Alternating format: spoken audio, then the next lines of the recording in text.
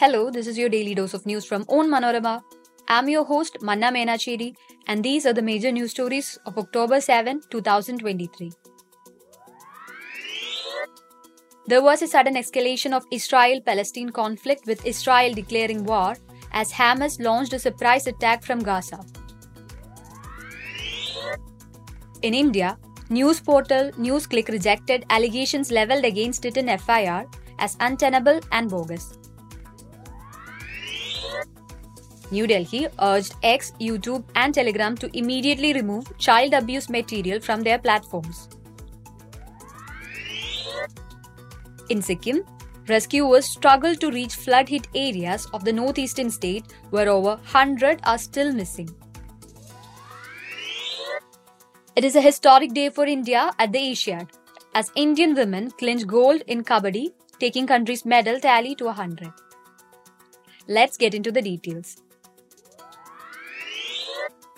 The Palestinian Islamist group Hamas launched the biggest attack on Israel in years. More than 20 people were killed in a surprise assault that combined gunmen penetrating to Israeli towns with barrage of rockets fired from Gaza Strip. The Israel said the Iran-backed group had declared war as its army confirmed fighting with militants in several Israeli towns and military bases near Gaza. Prime Minister Benjamin Netanyahu vowed to retaliate. At least 22 Israelis were killed in the attack so far, with more than 250 wounded, Israel's ambulance service said, adding that the tolls were expected to rise. The Israeli military said it had launched airstrikes into Gaza, where witnesses reported hearing heavy explosion with at least 2 dead. The attack marked an unprecedented infiltration by unknown number of Hamas gunmen into Israel from Gaza, and one of the most serious escalations in Israeli-Palestine conflict in years. The Palestinian media also reported that a number of Israelis had been taken captive by fighters, and Hamas media circulated video footage apparently showing a destroyed Israeli tank. The NewsClick portal has rejected the Delhi police allegations against it, saying that proceedings initiated were a blatant attempt to muzzle the free press in India.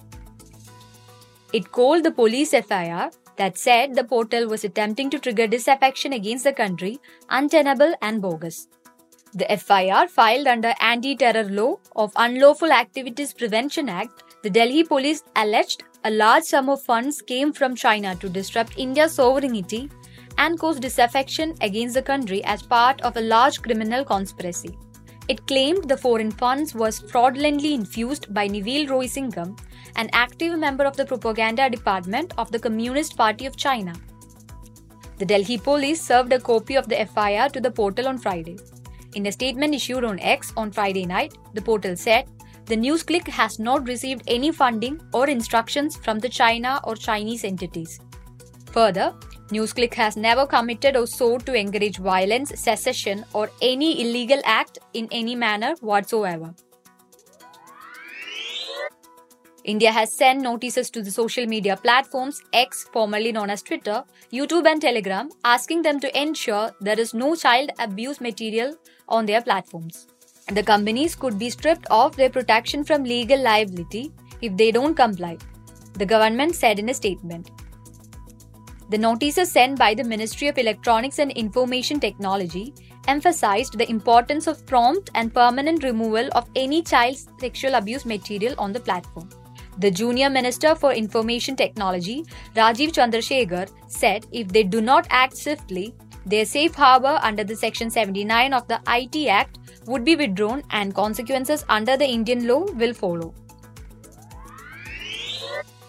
Due to heavy rain, rescue teams are finding it difficult to reach flood-hit areas in Sikkim, where more than 140 people are missing.